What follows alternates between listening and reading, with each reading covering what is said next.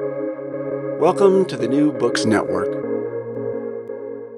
Welcome to New Books in Religious Studies. Today we'll be discussing Joseph Blankholm's The Secular Paradox on the religiosity of the not religious.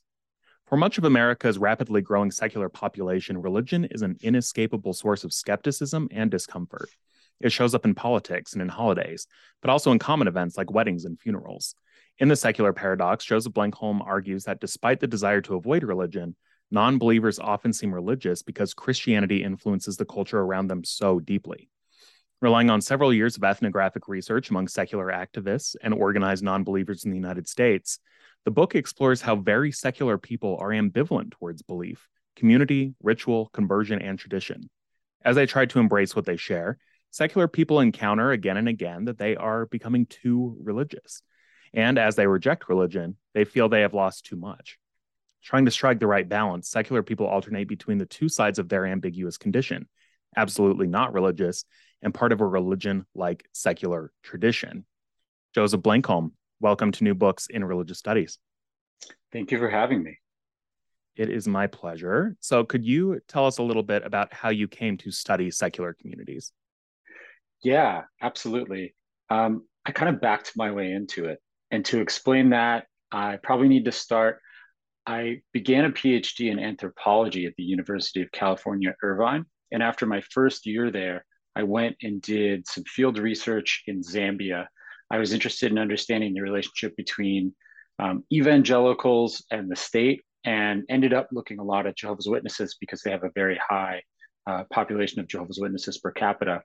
Well, Zambia is the only officially Christian nation in Africa, and I was studying a lot of the secularism discourse and thinking a lot about separation of church and state.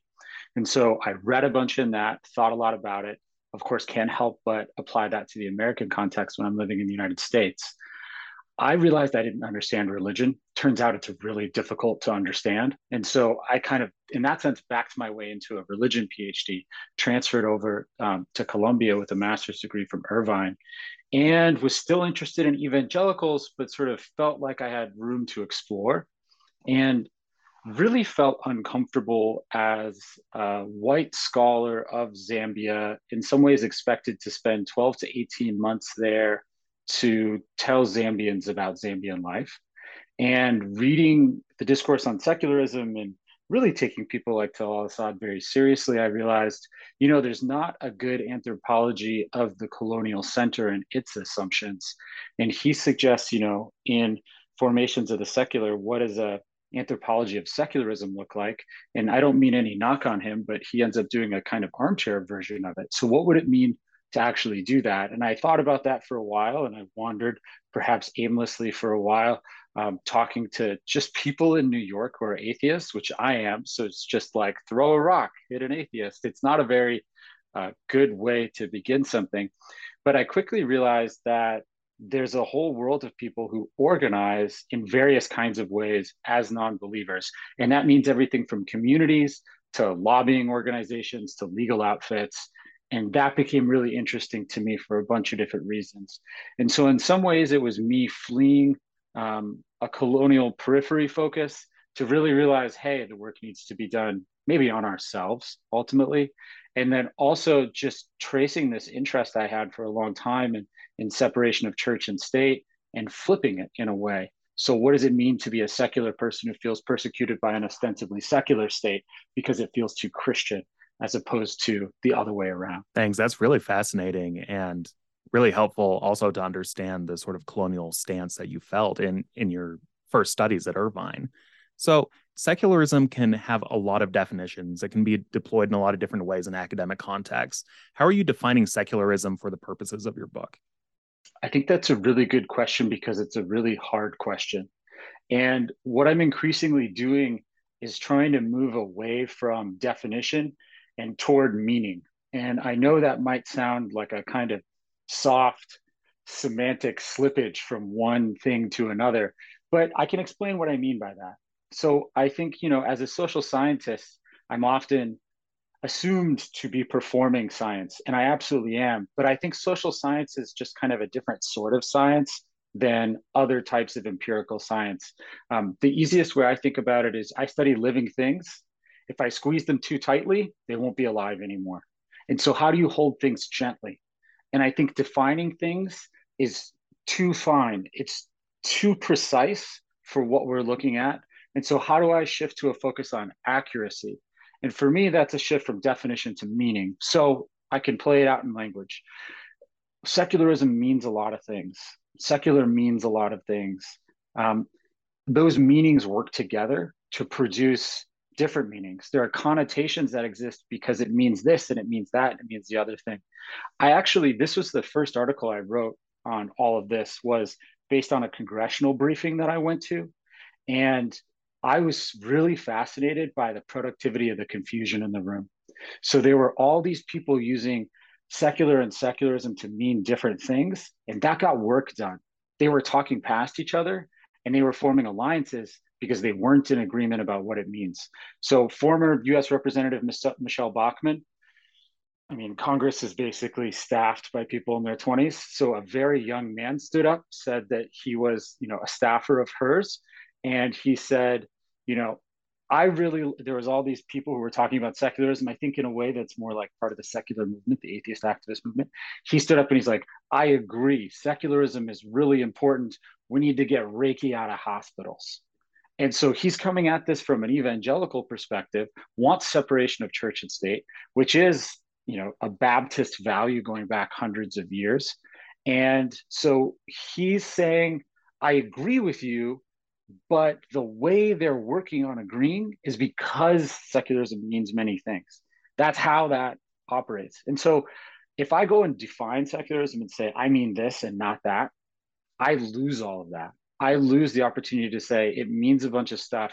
The slippage is where the action is. The confusion is part of what's successful here. And I get into that some in the book where it's like, hey, are we talking about secular in the sense of neutral and not like partisan in a particular religious denomination or religion or non-religion? Are we talking about secular in the sense of absolutely not religious? How are we using this and how are we thinking about secularism? So I know that's kind of a long answer, but it's my rant against definition in favor of meaning and in favor of like polysemy and the embrace of the multiplicity of meaning and frankly confusion and for encountering things as they are rather than I would ideally like them to be. I think that's a really helpful answer, especially in thinking about how you're writing about secularism as a secular paradox, as it says in the book of your title. So what do you see as the secular paradox or a secular paradox? Yeah, and that's a great clarification as well, because I think there's a core paradox, but it leads to all of these other paradoxes if you trace it. And so related to how I've been thinking about how to make sense of, I don't know, secularism in the United States, secular people. I mean, when you hear it, you can hear that it must mean a bunch of things because what on earth am I even talking about? And so for this book, I'm really talking about people who are activists of some kind who are secular, people who are kind of very secular, atheist, humanist, free thinker. And I'm thinking about, all of the things that they do in order to have representation, to have an identity, to combat religion. And it gets down to this really simple thing. Um, you know, are they absolutely not religious, as they so often claim? Or are they religious or religion like, as some of them also claim? So, for instance, the Secular Coalition for America, this lobbying organization, it has member organizations that are registered as religious nonprofits, and many of their members consider themselves to be religious. They're not God believing, but they're religious in other senses. They form communities. They have services on Sundays. They might have Sunday school. I'm thinking specifically about ethical culture. And then you have groups like the Freedom from Religion Foundation, which are sort of adamantly anti-religious for the most part. They're all working together and they all believe basically the same things. They're all atheists in the sense they don't believe in God, but their atheism is really incidental. They have worldviews that are physicalist or materialist or naturalist. They're empiricists. They really believe in science. So they share all these beliefs. They might share certain practices. They might form communities, but that's what's paradoxical then, is they're absolutely not religious, but they're religion-like in a lot of ways. And then I think that is the paradox because it's what we inherit. So when I start thinking, oh, it's religion like, what am I doing? I'm kind of chasing my own tail. I'm like, what? Why does this look like religion to me? So yeah, it's that strange combination of being part of a religion-like tradition, sharing beliefs and sometimes communities and other religion-like qualities with other people, but also simultaneously being absolutely not religious. And that leads to all kinds of problems because, if you're not religious, you don't want to seem religious. Yeah, I completely get that. In fact, I'm thinking about the two books that Lee Eric Schmidt has written about atheists and about St. Thomas Paine, where the characters in his book, the historical figures in his book, are having a really hard time explaining what they believe without touching that third rail of Christianity. And so I really love the naming of the secular paradox, or these series of paradoxes that come in. And in thinking about these activists and organizations, I was really struck in the book about how you note that it's important to understand how and why secular people share their way of life with others. Could you speak to why you thought it was so important to explore that in depth? Yeah, I think there's various reasons. One is that when I'm talking to very secular people, I'm spending time with them, it's something that they struggle with. People will tell me I had been humanist for years before I discovered humanism, and then I realized I'm a humanist. So, what is that process of self discovery? It's finding something already present within oneself and then having a name for it. And if we just abstract a little bit, gosh, that's a lot like what graduate school was for me. It's me figuring out what my own assumptions are and what my own ideology is, which is frankly a deeply destructive process. It's ego destructive. It's disorienting, and I think it's how a lot of us are trained, especially in theory focused departments. And so humanists are figuring out who they are. Humanists are figuring out that they actually share things with other humanists. And then from there, they start to think, well, we need weddings, we need memorial services. Some of people who have children, they want to be able to send their kids to summer camp like they went, but they don't want to send them to religious camps. And so then they start thinking, okay, who are the other people who share our values? And are we going to frame that in a positive way and call it humanism or something else? Or are we going to frame it in a negative way and say, oh, it's the people who don't believe in God, it's the skeptics, it's the non or the anti, and we share the anti only with them? And so I'm basically looking at people who struggle with this, are we sharing in what we don't share, or are we sharing in something more substantive? And I think of it as a pendulum, because there are people who come into this movement, although it's kind of a multi-headed movement, who end up having kids and want things that are more community based and look more like religion. So they start to swing that direction.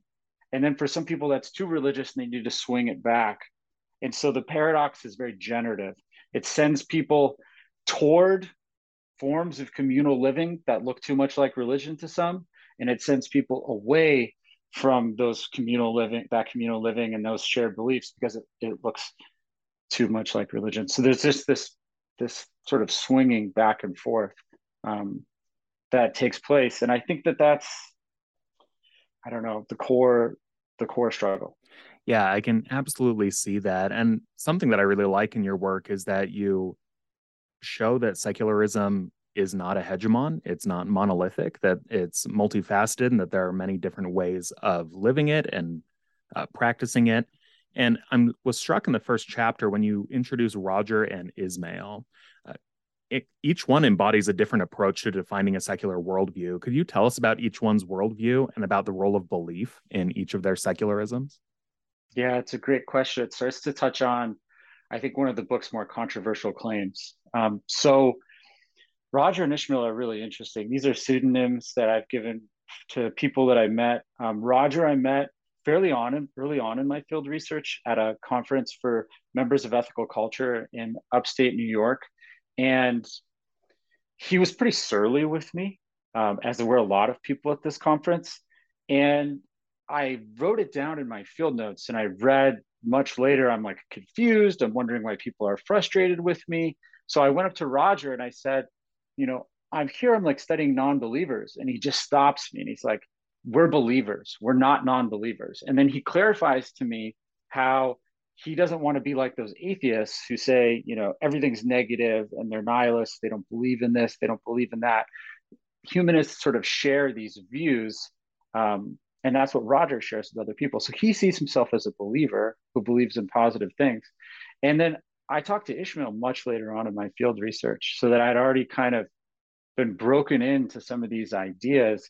And I knew that belief was a really touchy word. So I intentionally asked him about what he believes toward the end of our interview. And he was super resistant, which made sense to me. I was essentially doing an experimental intervention with that question. And so he was telling me, I'm not a believer. I don't believe in anything, but I affirm this is true. And he kept like looking for different synonyms to it. Like, and he would say, I believe in things, because there's a really interesting distinction between believe in as trust in, or believe that something is real. And it doesn't always track in language. Believe in God is a wonderfully ambiguous example, but you can kind of see these distinctions. And so on the one hand, we have Ishmael, who says, I'm a non-believer. I don't believe in anything. I don't have beliefs. And on the other, you have Roger, who says, I'm absolutely a believer. I'm not a non-believer. And that's something I think we need to reconcile in a deep way to figure out, do non-believers share beliefs? Is there something like a secular tradition that has a varied set of beliefs, just like among Christians? Not everyone believes in the same creed or whatever. There is a Christian tradition and there's variety within it. But it's a more fundamental question that I think you're getting at, which relates to my answer to the previous question, which is just like, I have beliefs. I have an ideology. I have some kind of unconscious set of ideas, or do you call it doxa? Other people, maybe Marx would consider it a false consciousness, because I haven't fully realized class consciousness, right? But we're taught these things in grad school, and there's this tension. If I have underlying beliefs, but they're not beliefs that I consciously affirm, are they beliefs? I don't think we get to really decide between those things. And so that's what I'm trying to get at too, is, I don't think I'm a humanist like the humanists I study. I've been trained in kind of an anti-humanist critical theory tradition. I would say, I'm a secular person, I'm an atheist, I'm not religious, but I'm part of that secular discursive tradition. As uncomfortable as that might be at times, I fit within a set of debates that's traceable and is part of this thing that I started studying thinking it was not like me. And that's uncomfortable. And I try to really get in there and dwell in the discomfort. Well, I think you do a marvelous job at it, especially when you start speaking about the Protestant game. It made me think about David Hollinger's work on how secularism, maybe he wouldn't put it quite this strongly, but is sort of the end game of liberal Protestantism, where it becomes a worldview that's detached from sort of metaphysical belief in some ways. But even the idea of framing something as belief rather than practice is in some ways is labeling something in Protestant terms or according to Protestant norms. So I'm curious, what do you mean by secularists playing the Protestant game? Yeah, it's hard. There's two different ways to approach it. So where I got that phrase, I was at this workshop at one of the conferences of the American Humanist Association, and these guys were debating whether there should be humanist chaplains in the military. And one guy gets really angry with them. And he's like, we shouldn't be calling them chaplains at all. We should be calling them counselors or something, because that's too religious. And another guy who's been fighting this for a long time, he's a former member of the army, I believe. And he replies and he says, this is the game we play. And then they have a conversation a little bit about what that means. And what they mean is the table's set, the game is set. It's a Protestant game. If you want to get recognition as a nonprofit, you got to look like a Protestant church. If you want to get to be recognized as a chaplain in the military, so you can offer people counseling services that aren't going to go on their record because they're speaking to a psychiatrist instead, if you want to offer them that space, you have to resemble Protestantism. And so when he gave me that, at the time I didn't realize, right? This is the wonderful thing about field notes, is I get to go back and realize how foolish I was in a previous moment in my life, and then, have read things and can understand better. So I'm like, this is it. He's explaining it. This is the Protestant game.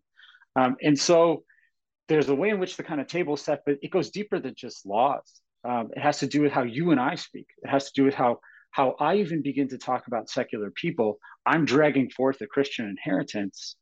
I can't help but see them through it. And same for everybody else. So how do I talk about a tradition of people who share beliefs, build institutions, have ways of life, have rituals that they pass down generation to generation without using religion like language, without framing them through a discourse of Protestantism? How do I talk about our ideology or our doxa or our underlying assumptions without talking about beliefs? How do I escape that? And so that inescapability, I don't think that's navel gazing.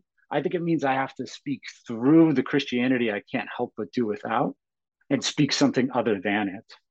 And that's what I tried to do in the book, that it's so difficult. So that's the Protestant game. It works on that micro level when you're trying to get humanist chaplains in the military, and it suffuses everything I do because I don't really have any other game I can play on some level. Yeah, I just find that so well put. Just the idea that Protestantism is more than a belief system. It's also a governmental way of functioning. It's a way of participating in the public sphere writ large. And I thought that that was a really important point. I was also really struck by this intervention that you made in speaking about Black atheism and how it contradicts popular ideas about the whiteness of atheism. Now, there's been some work on African American free thinkers and secularists that's come out in the past few years, but I was really struck in your ethnography talking to living, breathing Black atheists. And I was wondering if you came away with some ideas about how Black atheists negotiate their relationships both to other Black people, but also to other atheists in the United States. Yeah, it's it's important because the Black atheists I spoke to, and really other non-white atheists, especially certain Hispanic atheists, they showed me how it works more than other people. They see it in a different way, the secular paradox, this set of contradictions. They explained it to me, and it was my job to try to figure out how to then apply that set of insights much more broadly. And so I'm grateful for that. And I think that I just want to say that first because the reason that they can see it so clearly is that they're excluded and they're figuring out these systems from the outside in. And it's their that if they want to participate, they have to reverse engineer this thing that doesn't include them. You're right that, I mean, if you look just statistically, organized atheism in the United States is disproportionately white. Non-believers, atheists on surveys like Pew surveys are disproportionately white. But I think that it's really important that we avoid the fallacy of them thinking atheism is white. Because if I go and I talk to Black atheists who have fought really hard to have an identity, to be recognized in their often deeply Christian communities, and then to be recognized in white communities that don't want to recognize racial differences because they believe in some kind of universality of truth, a universality in science and atheism. I think of those shirts that say, you know, we're all African, that were really popular for a while, that I think Richard Dawkins popularized. And so we can't just think, oh, this is a mostly white thing, so it's a white thing, because that erases people's entire lives and things that they fought for. And that's, I think, pretty key to not do that. And so people told me in various ways that they live a double negative, which means that they are not fully included in atheist communities. And they're also don't want to be included on some level because when they go into white atheist communities, there's a distinctively white culture to it. And secular culture is really aniconic, and it's really against any kind of ornament. And it's in general a kind of, it denigrates the senses. I'd say atheist art is very boring. I'll be frank about it, and intentionally so. And it's kind of a continuation of a trend within Protestantism that's anti-Catholic. And so these are spaces that are sort of bland, milk toast, white, and they don't resonate with Black atheists and they don't resonate with their experiences. So they want to form separate groups. You have white atheists who don't respect their forming of separate groups. And then one woman told me, you know, a Black Christian woman yelled at her at a conference and said, "You can't be atheist, you're Black." And so she used that as an example of how there are many times when her identity is denied because, you know, Curtis Evans, right? The burden of Black religion. There's a Black body bears an excess of religiosity within a larger cultural frame that can't help but see it otherwise. And so to be a Black atheist body, I mean, one woman told me I'm an evangelical atheist because it's her politics to be that Black woman atheist, that living contradiction in some ways. And so that kind of double negative, that negative from both sides, that people, I mean, their insights were unbelievable. And I mean, that's humbling for me. It's a sense of vertigo to be talking to somebody and realize, like, oh, not only is somebody explaining what I could only see out of the corner of my eye, but they're completely disorienting me by putting me on new footing. And so I had to process those insights over time and go back to some of those transcripts and notes and really make sense of the truth that people were sharing with me. Thanks so much for sharing that. I'm really struck by the woman who described herself as an evangelical atheist as well. Because when I think about evangelicalism, I inescapably go to belief, but I also go to practice and think about various rituals and debates over rituals like baptism, or even things that don't necessarily have to be religious, but take on a religious flair with things like weddings and funerals as well. So how do non-religious people participate in ritual? And could you give us an example of how they do so? Yeah, there are a lot of examples. I went to some wonderful workshops um, where people are thinking about how to create rituals for different types of rites of passage, I guess you might say, or life cycle rituals. And it's part of a larger movement. Clark Roof is even writing about this in the 90s when he's writing about boomers and seekers. He calls it reflexive spirituality. And so he's talking about people who understand religion in a kind of abstracted way and recognize that there are these things that are rituals or life cycle rituals or rites of passage that they can kind of bound and that are important for marking time and marking a sort of season of life from one stage into another, be it adolescence or a later stage as well. So they do, I mean, people have naming ceremonies that are like baptisms. They have coming of age ceremonies that are like first communion or confirmation. They have weddings, and they often say memorial services instead of funerals. It's very rare that a body will be present at atheist or non-believer memorial service. And also recently, this is interesting, they have been doing more invocations. It's just an abstraction from prayer. So these are all kind of secular abstractions from particular religious behaviors. And that abstraction sort of erases the particularity of the religiousness of it. And that's a kind of strategy, but it holds the same place in a life. And we can, all of this runs parallel to like the neo-pagan movement and other people who are intentionally recovering something called ritual. And heck, we see evangelicals doing the same thing when they start to convert to orthodoxy, which was quite common in the 80s, or go back to high church practices like in the Episcopal Church.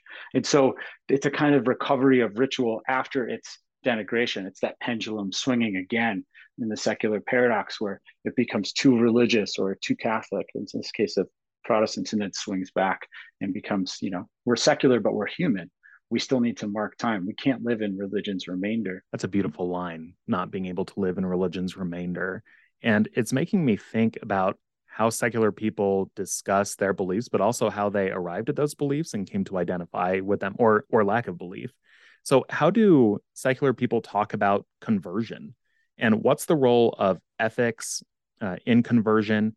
And then if it's not too much to add into one question, why is it so important to be seen as an ethical person as a secularist or a humanist or a non-believer? Yeah, those are great questions. I might start with the last one because I think it offers us a kind of inroad. There's a general defensiveness about morality among non-believers, secular people, atheists, free thinkers. And you can see it in everything from the Harvard humanist chaplain Greg Epstein wrote a great book called Good Without God. And you can hear it right in the title. It's defensive. It's saying we can still be good without God. And I fielded a survey last year of people who have been a part of a non-believer organization in one way or another at some point in their life. And we got an enormous amount of responses, 12,370. It's a really good return to field. And there are these open-ended questions that people can type in whatever they want. There are three main ones. And I was shocked by how much people told us. We ended up having tens of thousands of responses and coded them in all kinds of ways. And there's thousands where people are saying defensively, because we're not asking them, they're saying, I'm good. I don't need God. I don't need religion to be moral. And so that got me thinking in a different way about it, where, you know, to be free from moral restriction of a tradition, to be free from the moral restriction of a community or of religion is liberating, but it also raises the question of immorality. So to be free from certain moral structures is, in theory, to be without morality. And so that independence that comes with sort of being not located, that's terrifying to outsiders and to atheists. And then the flip side of it too is just, atheist for most of its history as a term and a concept has meant heretic, and it still has that sense. It meant that in ancient Greece. It meant that really for most of its history until the French materialists started calling themselves atheist as a self-appellation in the late 1700s and married it to a kind of positive set of beliefs like materialism and physicalism or naturalism, as they're later called. And so that's the other thing that has to do with conversion then, is if you're breaking from a set of structures, are you then adopting a new set? Is there a new ethics coming in? Is there a new, even just fundamental set of beliefs about the world and what's real and what's true coming in? And for some people, there's not really. I'm doing a big project now, tracking these families since 1970 and conducting a very large number of interviews. And the fact is, some people, I think, sociologists like Mark Chaves have called it incongruence, which is just inconsistency or incoherence in people's belief systems. Some people are kind of incoherent and they're not one thing, but they're not really another thing. And they're kind of a hodgepodge. And I don't judge that, and that's fine. But the people, for the most part, that I'm talking to who identify as secular, as freethinker, as humanist, who are part of these groups, they're not just deconverting, they're converting to something else. They're becoming something and realizing, hey, I'm already humanist. I do actually have a system of ethics. There is something that grounds me. It might not be a universal system with God in the same way that Christians have it. I think that's the keystone problem in general, is what I think about it as, right? So you build an arch with a keystone.